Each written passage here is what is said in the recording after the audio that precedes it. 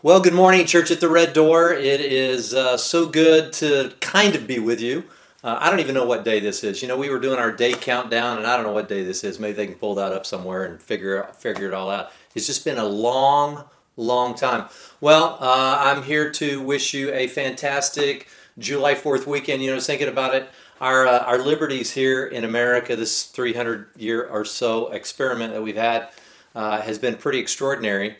And I think about the freedoms that we do have, and I wonder how I would best use that freedom.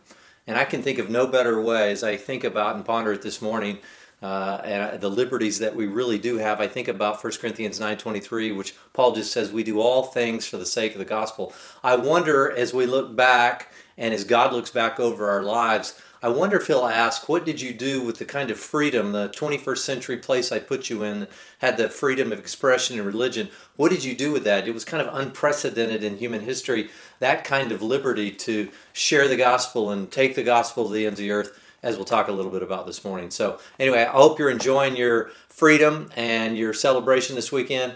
And I want to thank everybody, and I hope you're enjoying this worship. You know, they worked hard to try to get this worship as to be part of this morning's message. So anyway, some of you were really requesting that. So thanks, Pete and the team and everybody who's been working on that.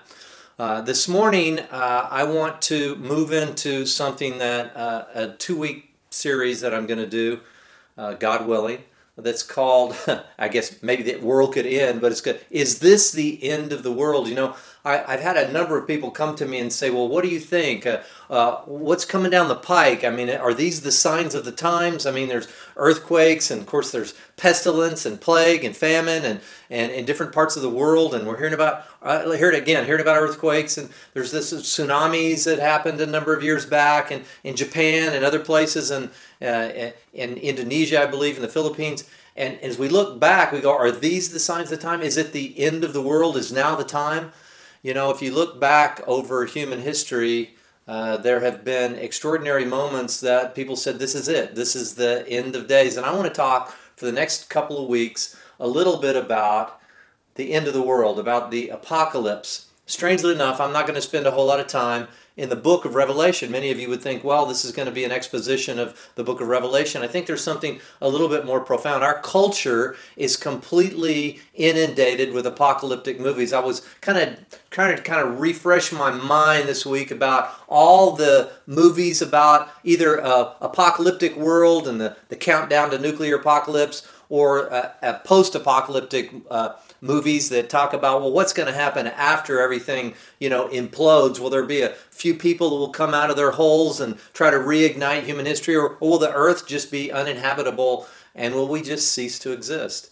I think about the Terminator movies where the machines eventually, that's the picture there, the machines eventually take over, and it's kind of a nuclear countdown, or just a nuclear apocalypse, something political decisions can't be made, and one country rises against another, not too different than what we were going through with the Reagan years and this evil empire he called Russia, and now the kind of the dissolution of that. But there were many prophets who were saying, this is it, this is nuclear holocaust, Jesus is coming back, the end of the world is now. And so movies like The War Games, that came around, the guy from Ferris Bueller's Day Off, and he said he emerged, and this was the countdown, and they were right to the point of pushing the buttons and all the nuclear thing. Is it gonna be a nuclear end to the human experience?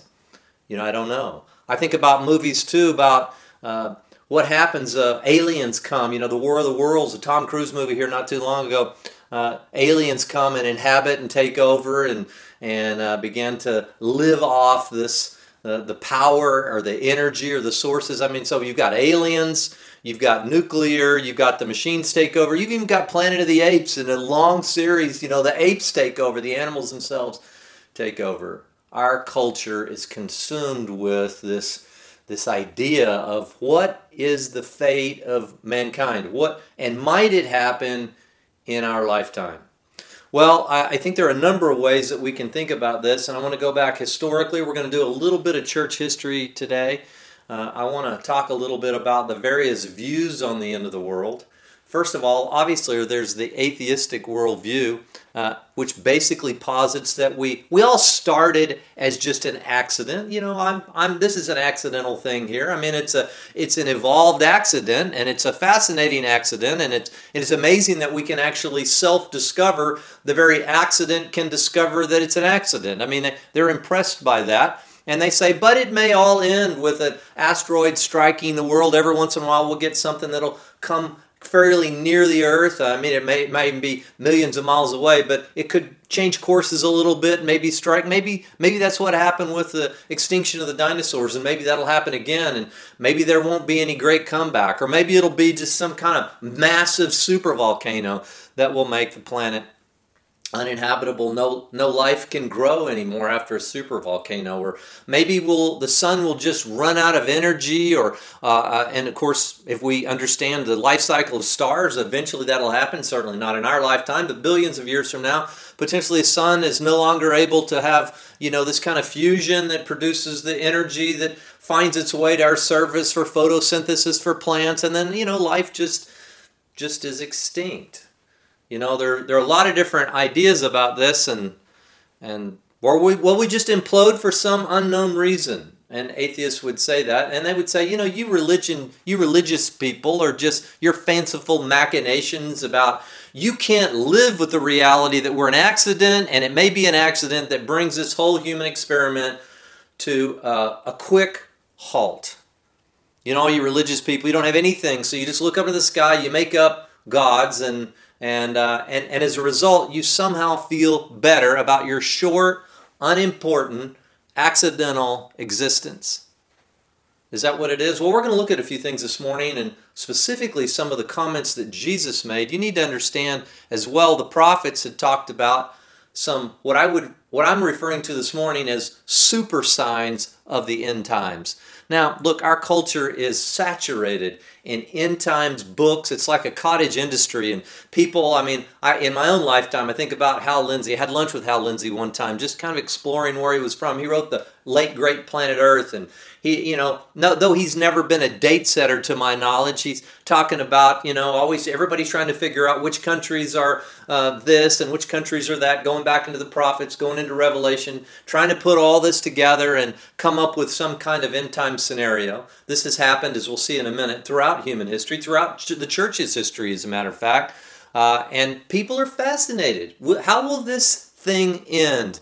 And as certainly as we look at the civil unrest that is kind of around us today, and some of the racism that now being really addressed in our lifetimes, and a lot of these other things that are kind of coming down the pike, not the least of which is the coronavirus and all these other things. And people begin to ask, and preachers begin to preach, well, maybe this is it. Maybe this is the time. And I want to try to move past some of that, but also look. So an atheist view of this would be, yeah, we're all an accident. It'll all end in an accident. Then, of course, we have every strain of cult through human history who's kind of risen up, and for the power brokers to maintain their power, they need to say they have control over people's eternal destiny, or in some ways they have some kind of doomsday scenario, Heaven's Gate, just in our own lifetimes. The Koreshians, the Waco guys from David Koresh, or Jim Jones and his doomsday cult as well. I mean, those always throughout human history will rise up. There will be some kind of either a profiteer or some kind of messianic figure that will rise up and say he or she knows how this is all going to come down the pike, and they convince a number of people. And so every strain of cult throughout human history typically has some kind of doomsday scenario. They predict the end, and people buy into it. And obviously, if you just ask your normal secular materialist, will there be an end? They go, I don't know, I don't care, I can't think about it, I'm only here for just a momentary time. Let's eat, drink, and be merry, for tomorrow we die. I mean, let's live it. We only go around once, and we hear all those. So there are a lot of different views on that. Now, I also want to look this morning a little bit at church history. Now, before you kind of roll your eyes back in your head and say, church history, why do we have to go there? I think it's important that you understand that the church has wrestled with not only the things that Jesus talked about, but also the book of Revelation. And people have risen up throughout church history and had different ideas about what would happen. And as a result, they've been many times catastrophic and very disillusioning to people as people began to claim these are the end of days, or Jesus' return is imminent, or whatever it is. You got to understand, this has been going on for hundreds, even thousands of years since the time of Jesus. Those first century people, they would have been looking at this very differently, the book of Revelation. They would have seen Babylon as being Rome. They would have seen very different things than the way we see those things today. Many of us just think it's all in the future, but we got to look back historically. What has the church believed and what has the church understood? And then what are some of the tragedies that have played out? I want to take you all the way back to the early 16th century, around early 1530s, and there was something that happened. Actually, preceding to that, on October 31st, the Great Reformation began. 1517, Martin Luther takes his, the legendary 95 Thesis and tacked it to that cathedral there in Wittenberg, and he said, okay, these are wrong. He was a Catholic, a monk, as were some of the other early great reformers. And they said, look, you can't sell indulgences. You can't buy your way out of sin. You can't, and they really stood up against the Catholic Church. It was the very beginning of what we would call the Great Reformation. And out of that grew then, so Lutherans became kind of disciples, and then there were some other of the reformers like Zwingli, who was in Zurich, and he kind of even took it a little bit further than Luther. And then you had Butzer, who was up and actually was preaching some amazing sermons up in Cambridge and really had profound influence that to really bring Reformation into the church. But many of those early reformers were not so ready to distance themselves completely, especially from the idea of the church and state being combined and many other things. And yet each little iteration of the Reformation brought a little bit more clarity, or at least in their minds going back to the original way the church was. And out of this came a movement called the Anabaptist movement, of which even Church at the Red Door, some of our practices are actually in the downline of the Anabaptist movement. I'll describe some of those in a minute. Now, Anabaptist means to rebaptize. So you got to understand it was a huge thing as they began to read their Bible and go, wait a minute, people were being baptized not as infants in the New Testament. These Jews weren't advocating infant baptism. They were saying this is a personal decision that you make to follow Jesus, and then you determine to be baptized. And they were reading these things with fresh eyes, and they say, this is how the apostolic church was birthed, and we've drifted from that. And so those that were strongly opposed to being baptized as adults, many of the early reformers didn't like this idea at all, not the least of which was Zwingli in Zurich. So this Anabaptist movement began to emerge. Now, why do I bring that up in the context of the end of the world? Well, in fact, there was one in this early 1530s. It was called the Munster Rebellion. Now, this was, I don't attribute this completely to the Anabaptist movement, but there was a guy, a number of men that began to rise up, and there was Jan Matthias, and he went into Munster, Germany, in this city, and he declared, okay, now this is the New Jerusalem. This is the kind of the end of days. We're really establishing the true church. He was an Anabaptist, but he was a fanatic, and his successor would even be more fanatical. And they set up Munster as like the New Jerusalem, the New Zion, and in fact, in 1534, on Easter Sunday, he marched out. The city had been besieged by the defrocked, if you will, Prince Bishop that was an overlord and also the religious leader of Munster, a guy named Franz von Waldeck, and they had besieged the city. They were ready to completely annihilate this rebellion, and they said, no, the God is on our side, and they walked out. And they immediately slaughtered them. He went out with about 12 men outside the city. believing that God would protect them because this was the end of time. This was chiliasm, right? Where this is an idea, a reading of Revelation 20, where there's going to be 1,000-year rule and reign. The end of the world will come as we know it, and then Jesus will set it up. And they were all ready for this. The Munster Rebellion. And so when he was slaughtered, there was another guy that rose up in the city, a guy named von Leiber, and Jan von Leiber, and he was only 25. And he said, I'm the new dictator here. And he said, okay, now we're communist community. All the property is shared in Munster. He reinstituted, actually made it compulsory because there were more women than men, polygamy. And he took for himself 16 wives. And they said, well, this is it. This is the rule and the reign. The world as we know it has come to an end. And eventually they began to starve. And eventually von Waldeck's troops came in because he was in charge of the army as well. And they came in and they completely, and it was brutal. They killed them in a very, very brutal way. And they took their body parts and they put them in cages up on the cathedral. I mean, this is church history. Somebody said, well, why would you talk about this? Because we need to understand that the church historically, when I say the church, and even fanatical offshoots of people who would read the Bible and they would say, it's the end of the world, it's the end of the world, and they would declare, and then we get things like that. And now, if you fast forward about 300 or so years into the future, there was a group that were following the writings of a farmer named William Miller. They were called the Millerites. And it was just a small little thing. He began to unpack his view of Revelation and the end of times and unpack all the Bible. And he was absolutely convinced that the end of the world was now, and that he began to set some dates all through 1833 and forward, 1853 and forward. And he began to set all these dates. And there was a guy named Himes who was a friend of his who was say, hey, we should get this out. And they started publicizing and getting a publication that they printed, and it was going out. And many different denominations said, hey, this guy must be right. He's unpacking these scriptures in a way that we've never heard. The end of the world is now. And there was even a place where they had 200 delegates with all kind of denominational backgrounds. They completely bought into this William Miller's idea of the end of the world.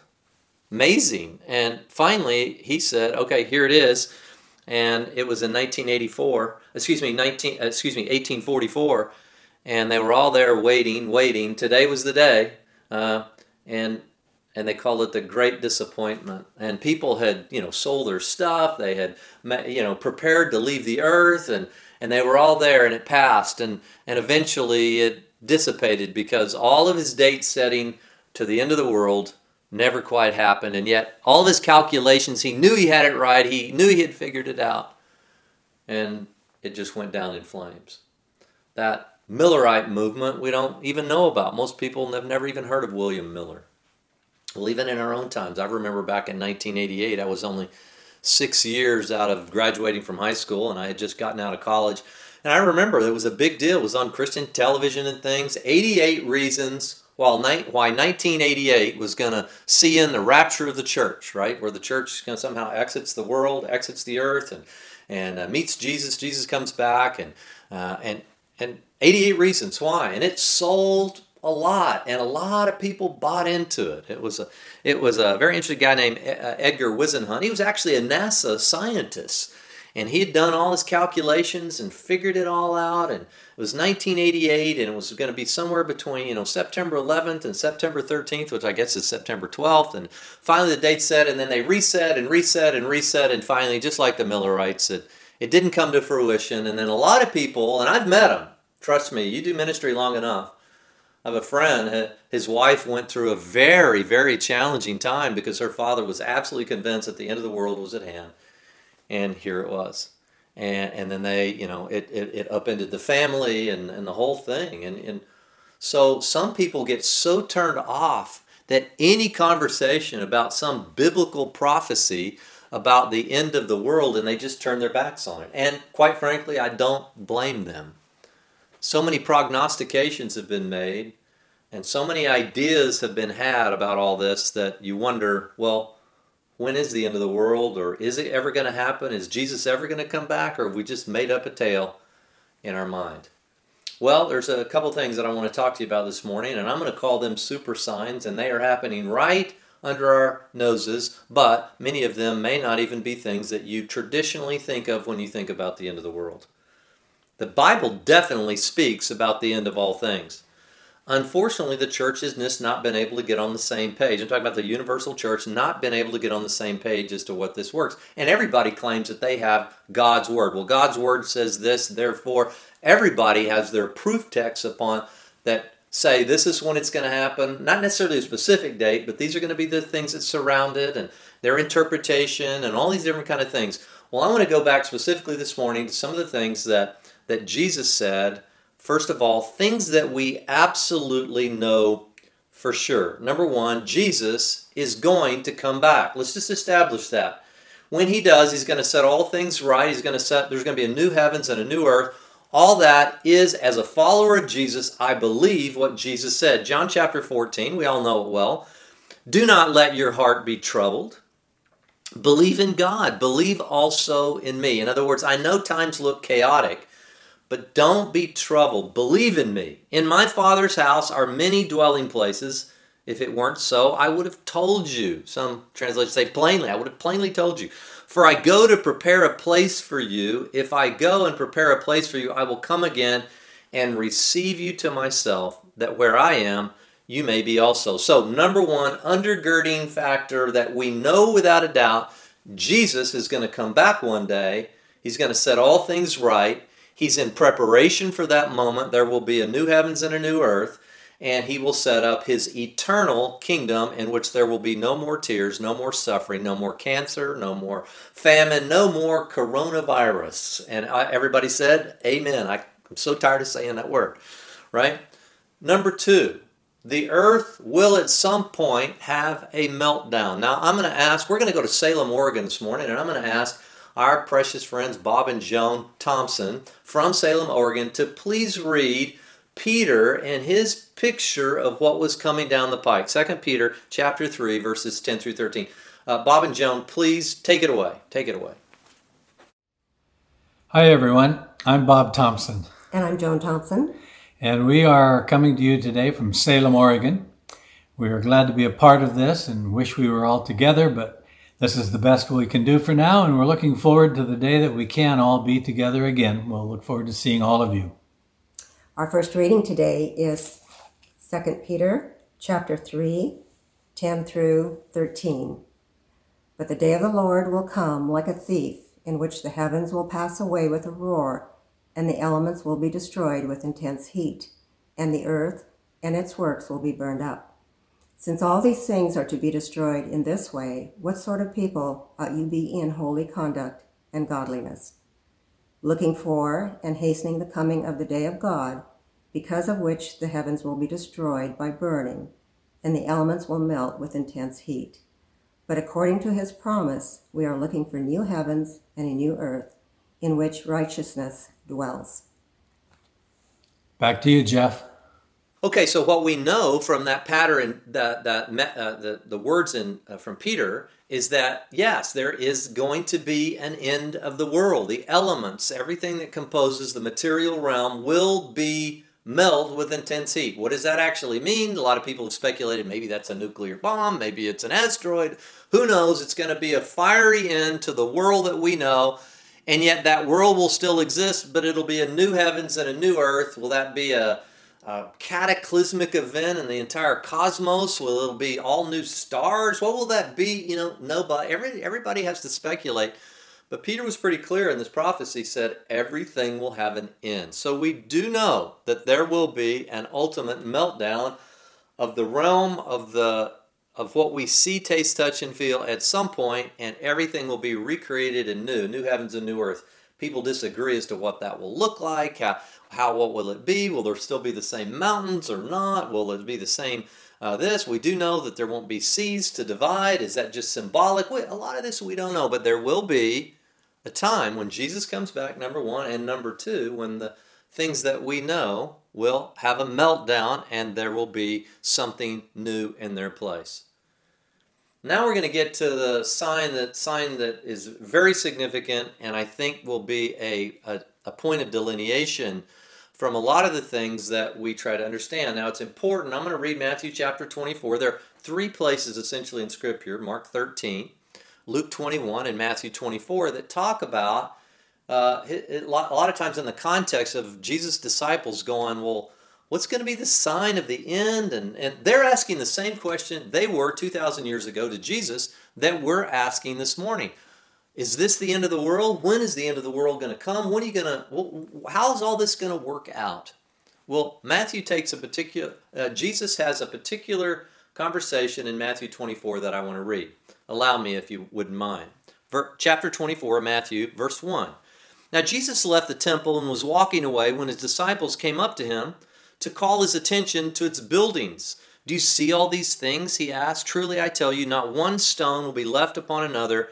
Every one will be thrown down. Now, we know historically that Jesus was prophesying that the temple would eventually be utterly destroyed.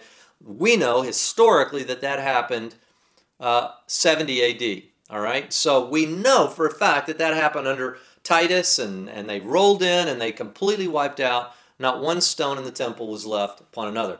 A fulfillment of prophecy. One of the reasons I don't think that our religious machinations are so fanciful, when we realize that what Jesus was prophesying actually came true over and over and over. I have no reason to believe that everything he said to the end won't come to pass because of what I know that Jesus has already prophesied and we've seen fulfilled in the course of the last 2,000 years. Now, that's one reason that I can't believe it came, certainly don't believe it came as an accident, and I don't think it will end in an accident. I'm not afraid of an asteroid. I'm not afraid of a volcano. I'm not afraid of the machines taking over, and I'm not even afraid of the apes taking over. I know that Jesus controls, through his sovereignty and Father's sovereignty, controls everything that's coming down the pike. Jesus prophesied the temple. There's no reason he can't prophesy the rest. He says, and Jesus was sitting on the Mount of Olives, verse 3, the disciples came to him privately and said, tell us, when will this happen, and what will be the sign of your coming and of the end of the age, or the end of the world, or the end as we know it, this time, this momentary time where you're not ruling? And Jesus said, watch out that no one deceives you.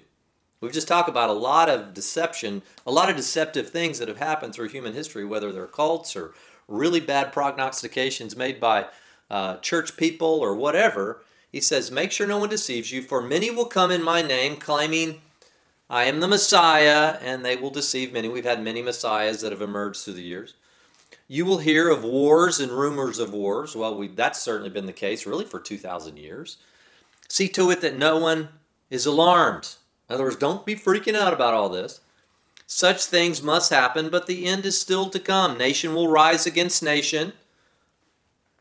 Kingdom against kingdom. Boy, is that just the human history, right? There will be famines and earthquakes in various places, and all these things are the beginning of birth pains. Then you will be handed over and be persecuted and put to death, and you will be hated by all nations because of me, so there will be an end-time persecution.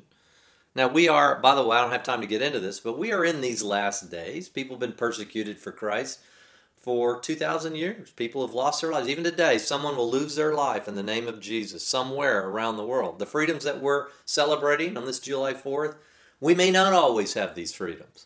We do now, but many in the world don't. It says, and at that time many will turn away from the faith and betray and hate each other. Many false prophets will appear, and they'll deceive a lot of people, but because of the increase of wickedness, the love of most will grow cold. I think many of us can sense worldwide, boy, there's just this, we feel like we're coming together as one, but the more it feels that we're just so divided, and people are so caustic and cynical. It's so challenging. I can feel that in my own heart sometimes. I don't have the kind of empathy that I know I should, and I think, boy, I need this new heart that Jesus promised. But the one who stands firm to the end will be saved. And this is the important and operative word, verse 14. And this gospel of the kingdom will be preached in the whole world as a testimony to all nations. And then the end will come. What has to happen according to Jesus for the end to come? Well, the gospel has to be preached to every nation. That wasn't even conceivable during the time of the first century church. I don't know what they thought as they were writing this down and said, remember when Jesus said this? The whole world. I mean, they were just trying to, they couldn't even press their own Jewish brethren, most of them, that Jesus was the Messiah. And somehow this gospel is going to go to the ends of the earth before he comes back. I don't know what they were thinking. But it must have seemed like an overwhelming task. You know, in our day, it's happening more and more. I was thinking this week, it's very interesting. I was thinking about the spread of the coronavirus. And we get daily updates. I mean, on my phone, it tells me exactly how many Riverside County have been infected today. How many in my city, in La Quinta or Palm Desert or Bermuda Dunes, all kind of collectively called the Coachella Valley or the Palm Springs area. You know, how many each city has, how many our state has, how many infections. We get almost hourly, there are updates. You know, how many of the United States have now? And it was over 50,000 this last week. Over 50,000 cases were reported. Is that more testing or what? I don't know. And then how many does the whole globe have? And from what I understood, doing a little research with Statista.com, it said that this last week, June 26th, there were 177,000 new cases only on June 26th. And then June 28th, 189,000 new cases just on June 28th. And now there's a total of over 10 million. I don't know what it is this weekend, but over 10 million people that have been infected. And I'm thinking, we just get that moment by moment by moment. We pick up that on our phone. How many people are being infected by this virus? It's kind of crazy. And yet Jesus said the gospel is going to be preached to the whole globe. Did you know, according to the global evangelization movement, I found this interesting. The seed was birthed in my mind, and I went and studied it this week. The global evangelization movement says about 174,000 people in the world come to Christ every day. Almost exactly the number of people that are being reported anyway as being infected by the coronavirus each day, at least this last week. About 175,000 people give their lives to Christ. Now, I don't know exactly what the parameters are. I know that has to just be a generalized number, but that is there through their calculations, a general idea. 3,500 new churches are planted around the globe, some of these very small, just maybe in a kind of an outback place. 3,500 churches are planted every week. Now, I know we here in the West that many are closing, but 3,500 new churches are being planted every single week. And that means that this year, almost 62 million people, roughly 62 million people will give their lives, come into the kingdom, and yet you very rarely, we'll never hear that on Anderson Cooper 360. There's no way you'll hear that.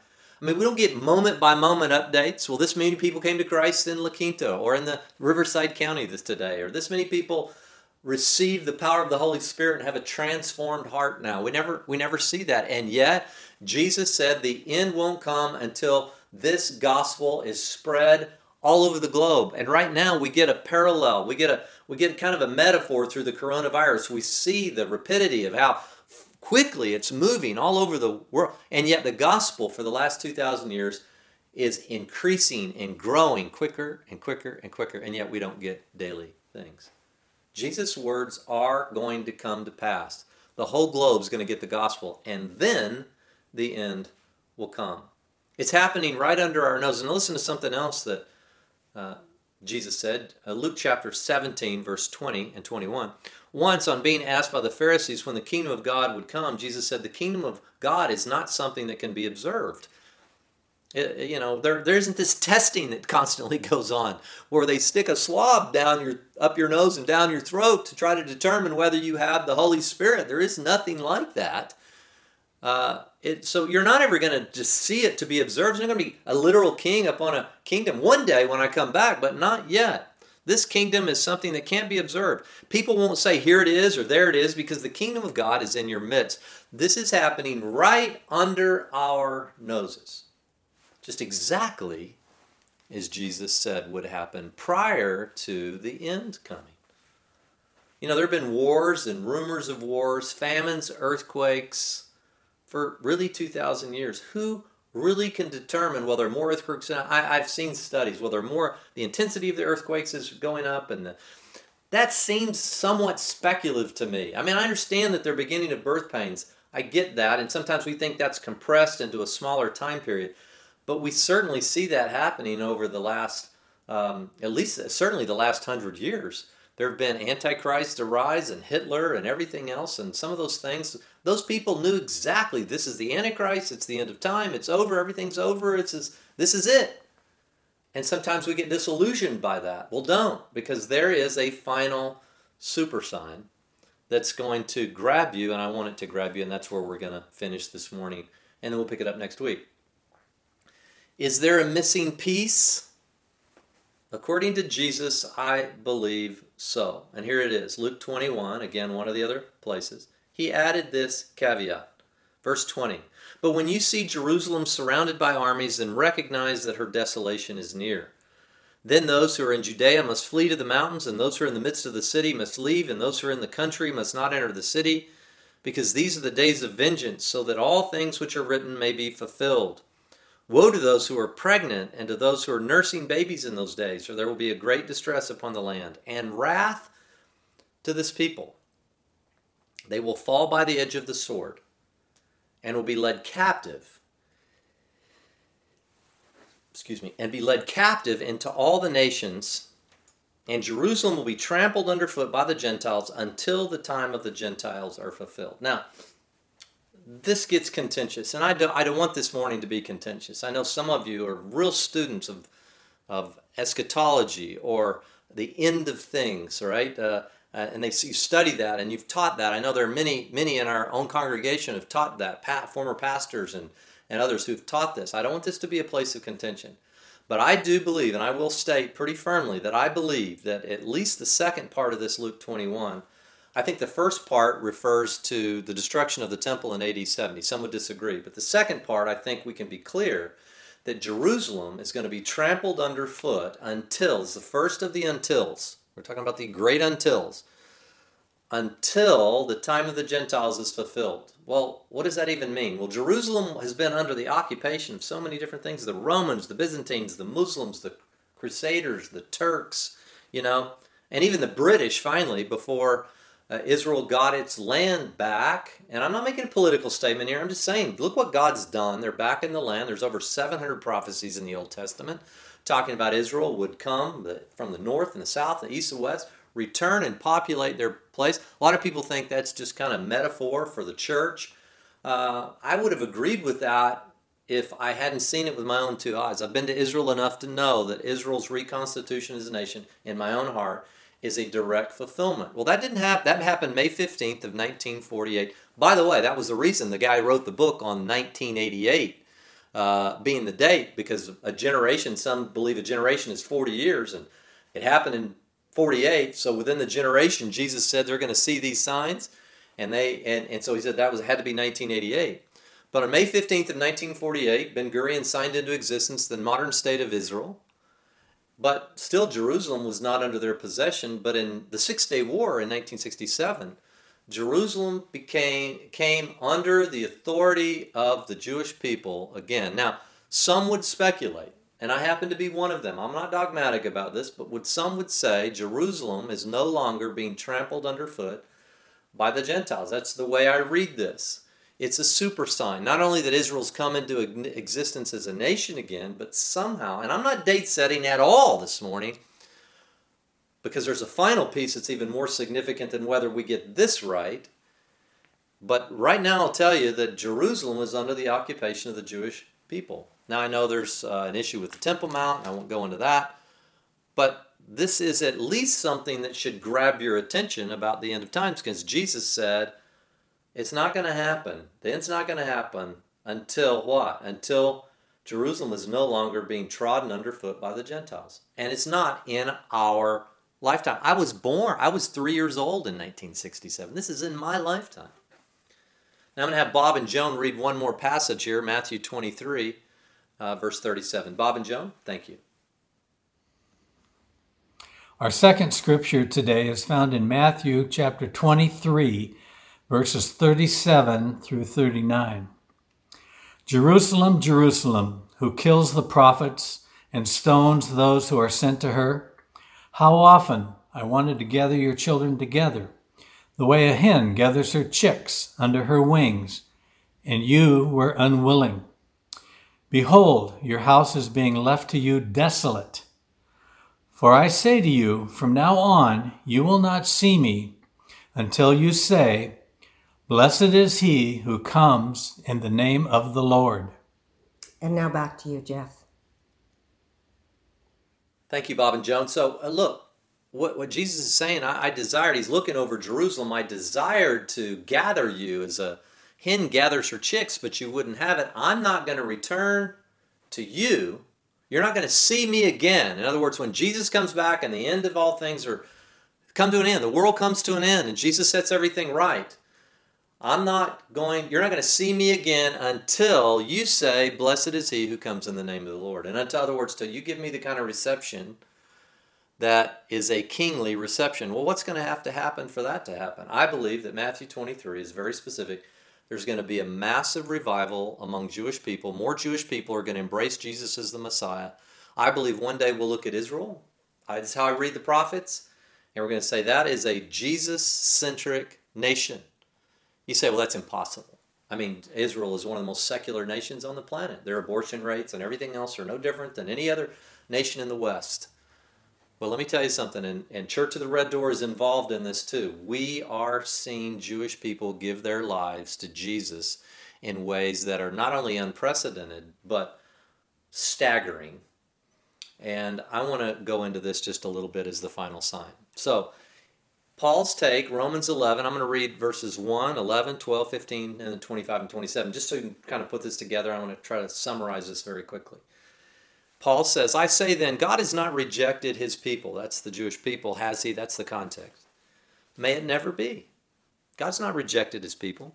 I say then, they did not stumble so as to fall, did they? In other words, is God done with the Jews? May it never be. He asks a rhetorical question, then answers his own question. But by their transgression, in other words, by rejecting Jesus as the Messiah as a nation, not everybody. Obviously, we have the New Testament. There were maybe 20,000 people who followed Jesus as Jews. By their transgression, salvation has come to the non-Jews, the Gentiles, to make them jealous. Paul's saying, look, Gentiles all over the world are beginning to embrace Jesus and have a relationship with the God of Abraham, Isaac, and Jacob, and it was meant to go back to the Jews and say, wait a minute, they know more about our God, the God of our forefathers, than we do. We've drifted far. We've become a religion of good works. What does this even mean? You know, most Jews don't even go to temple anymore. They're not conservative or reformed or certainly not orthodox. Most are just secular people who identify as being Jewish. And it says, and then verse 12 says, if their transgression, meaning rejecting Jesus, was riches for the world. In other words, when they rejected it, it spread out all over the world. Through persecution, the message of Jesus left Jerusalem and went up around the Mediterranean and on into modern-day Turkey and around into modern-day Greece and Rome, and then eventually from there, well, it spread all over the world. In other words, as they rejected the Messiah, the message, like a dandelion, blew out all over the world, just as Jesus had prophesied would happen before the end would come. But wait a minute, there's one more piece here.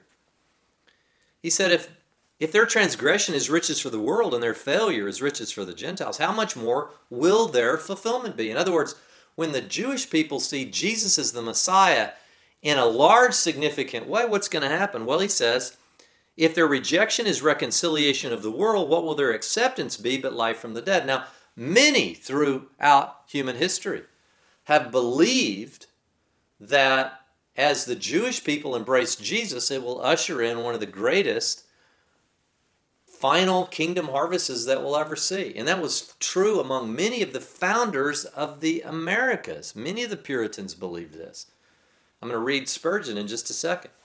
For I do not want you, brothers, to be uninformed of this mystery, so that you will not be wise in your own estimation. Now he's writing to the Gentiles. A partial hardening has happened to Israel. Now we get our second until the fullness of the Gentiles has come in. And so all Israel will be saved. And then he quotes Isaiah. The deliverer will come from Zion. He will remove ungodliness from Jacob. This is my covenant with them when I take away their sins. What Paul, I believe, is saying, and many other people who take the Bible very seriously believe. And again, I have friends who do not see it this way. And I think this will be a truth that is going to be reclaimed. I really do. I think it's happening even now in our own lifetime. People are finally saying, look, I've held to these particular ideas about Israel and their identity, that somehow there's going to be a massive revival among Jewish people. Church of the Red Door, again, our involvement with Israel College of the Bible, our seeing Jewish men and women preach the gospel to other Jewish men and women, and having them begin to ask these questions, who was Jesus? And many, many are coming to faith in Jesus. And they're still Jewish. They haven't lost their Jewishness because they embrace the Jewish Messiah. That's an absurdity. They're more Jewish, I say, than they've ever been by embracing the Jewish Messiah. Now listen to C.H. Spurgeon. Listen to what he says. I think we do not attach enough importance to the restoration of the Jews. But certainly if there's anything promised in the Bible, it's this.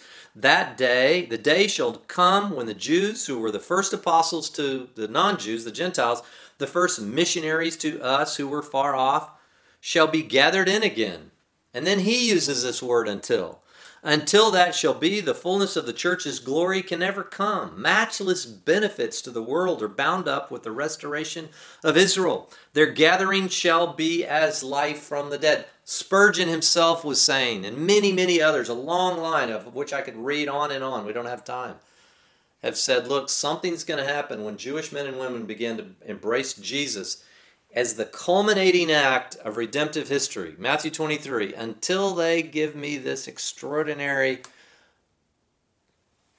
kingly procession again when I return, I'm not going to return. The end's not going to come. Hosea 3, verse 4 and 5. For the sons of Israel will remain for many days without king or prince, without sacrifice or sacred pillar, without ephod or household idols. They're not going to have a temple. Many days.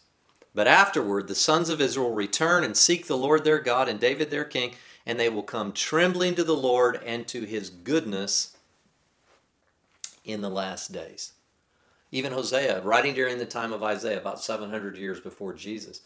Not the King David they're talking about is not a resurrected King David. It's Jesus on the throne of and in the line of King David.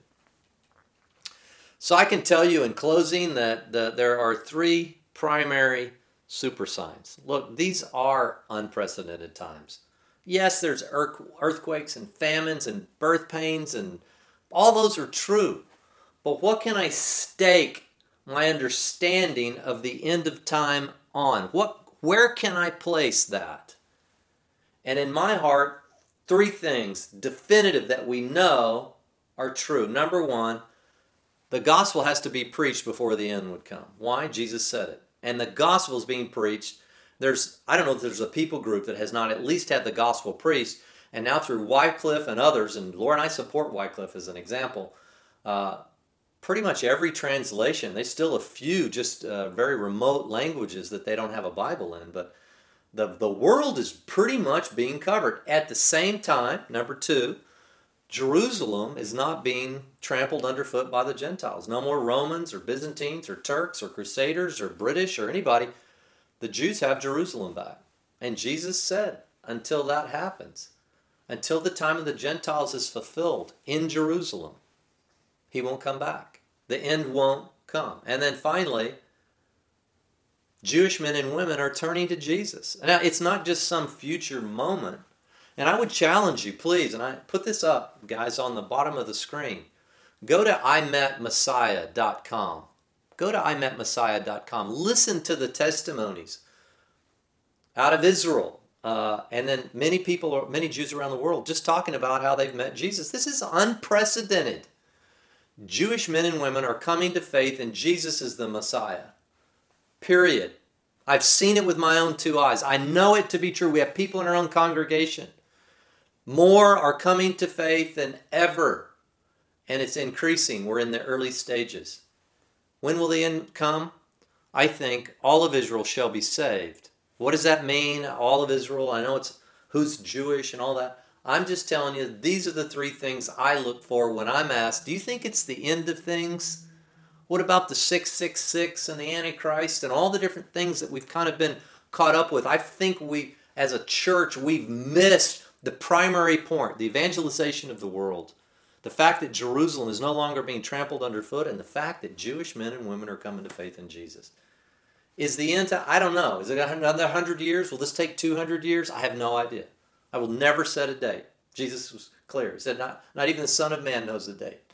But I will tell you that these things, from my perspective, signal that, the culminating act of redemptive history started with the Jews, it went to the Gentiles, went all the way around the world, every tribe, every tongue, and it finally comes back, and then at the end of time, many Jewish men and women see Jesus as the Messiah. Next week, I'm going to go in, what can we do about this? Is there anything we can do about this? Is there something that we can do to hasten the day of the Lord, as Peter said? I think in many ways there is something we as Gentiles and the church can do. Now, the church is composed of Jews and Gentiles, by the way, but what can we do now? I'm going to give you a picture, and we're going to go back into the Old Testament. I think it'll explode in your heart and your mind next week. I'm excited about it. So I'm going to turn this over now to Pastor Paul. We're going to take communion on this beautiful July 4th weekend. And then at the end, hang around for, at the end of communion, I'm going to have, we're starting this process. I'm going to have the McNetts, they're going to come on, they're going to ask a few strategic questions that maybe if you're gathering with a few other friends, or you have some people, or you just talk, or you get on a Zoom call, or whatever it is, that you can say, well, what did you think about this? And a few questions about this morning's message that might help, because we're still not able to meet. So anyway, love you very much. Paul, take it away.